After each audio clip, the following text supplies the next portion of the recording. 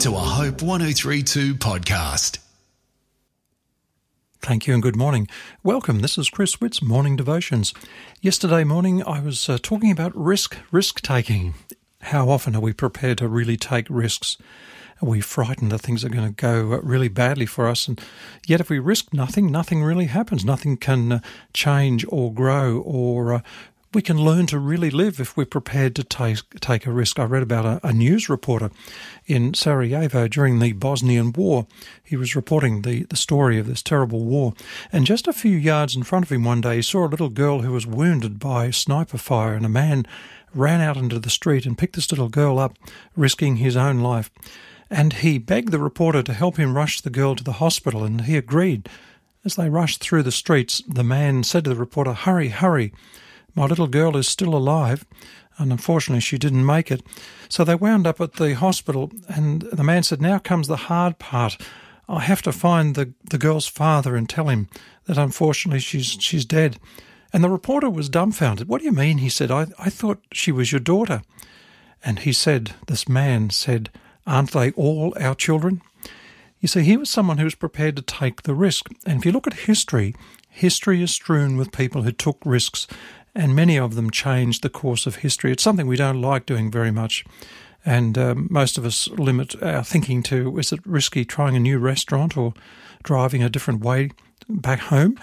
We love to be comfortable. We like things to stay that way. Fear of change is a very real and predominant part of our decision-making. When you read the Bible, you'll see people who took great risks and saw great rewards, and God asks his people to risk everything. And, for example, Noah. He built an ark when it had never rained, and people thought he was crazy. But there's old Noah with his 3 boys cutting down that gopher wood and nailing the planks into place.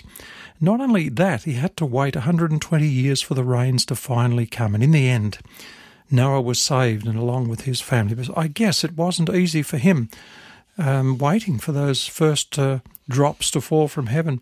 And what about Abraham?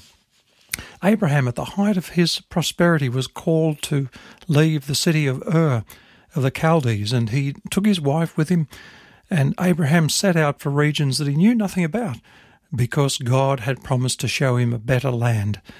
And although he'd heard it all, and he was a well-respected man, when God called him, Abraham left that all behind.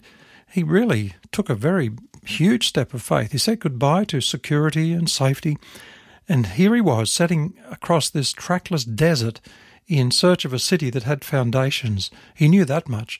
He knew the builder and maker was God. And then there's Moses, who led the nation of Israel to the shores of the Red Sea and then across the Red Sea into the Sinai Desert. Moses, a man who was not young, he was 80 years old, at an age when most men put their feet up and read the sports page in the newspaper, but Moses is there up in the mountain having a discussion with God. Absolutely amazing, isn't it? What would you do if God asked you to risk everything, to risk your comfortable lifestyle and to follow him? Would you consider it too risky? You know the story of Charles Blondin, the tightrope artist. He was famous for crossing the 355-metre span of the Niagara Falls, 50 metres above the water.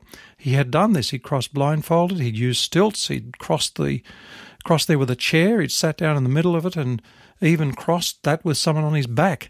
Amazing man. But one day he crossed the Great Falls with a wheelbarrow, made it look so simple. When he got to the other side, there was the crowd waiting for him.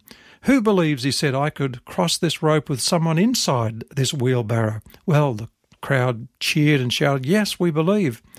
And then Charles Blondin said, "Who'll volunteer?" Suddenly the crowd went silent. They weren't prepared.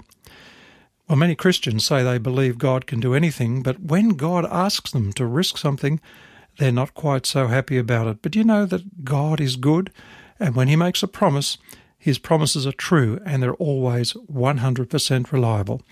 Heavenly Father, today we know that we might have to take a risk, but we pray that you will give us the strength and the wisdom to do it. Amen. Hope 1032. Thanks for listening.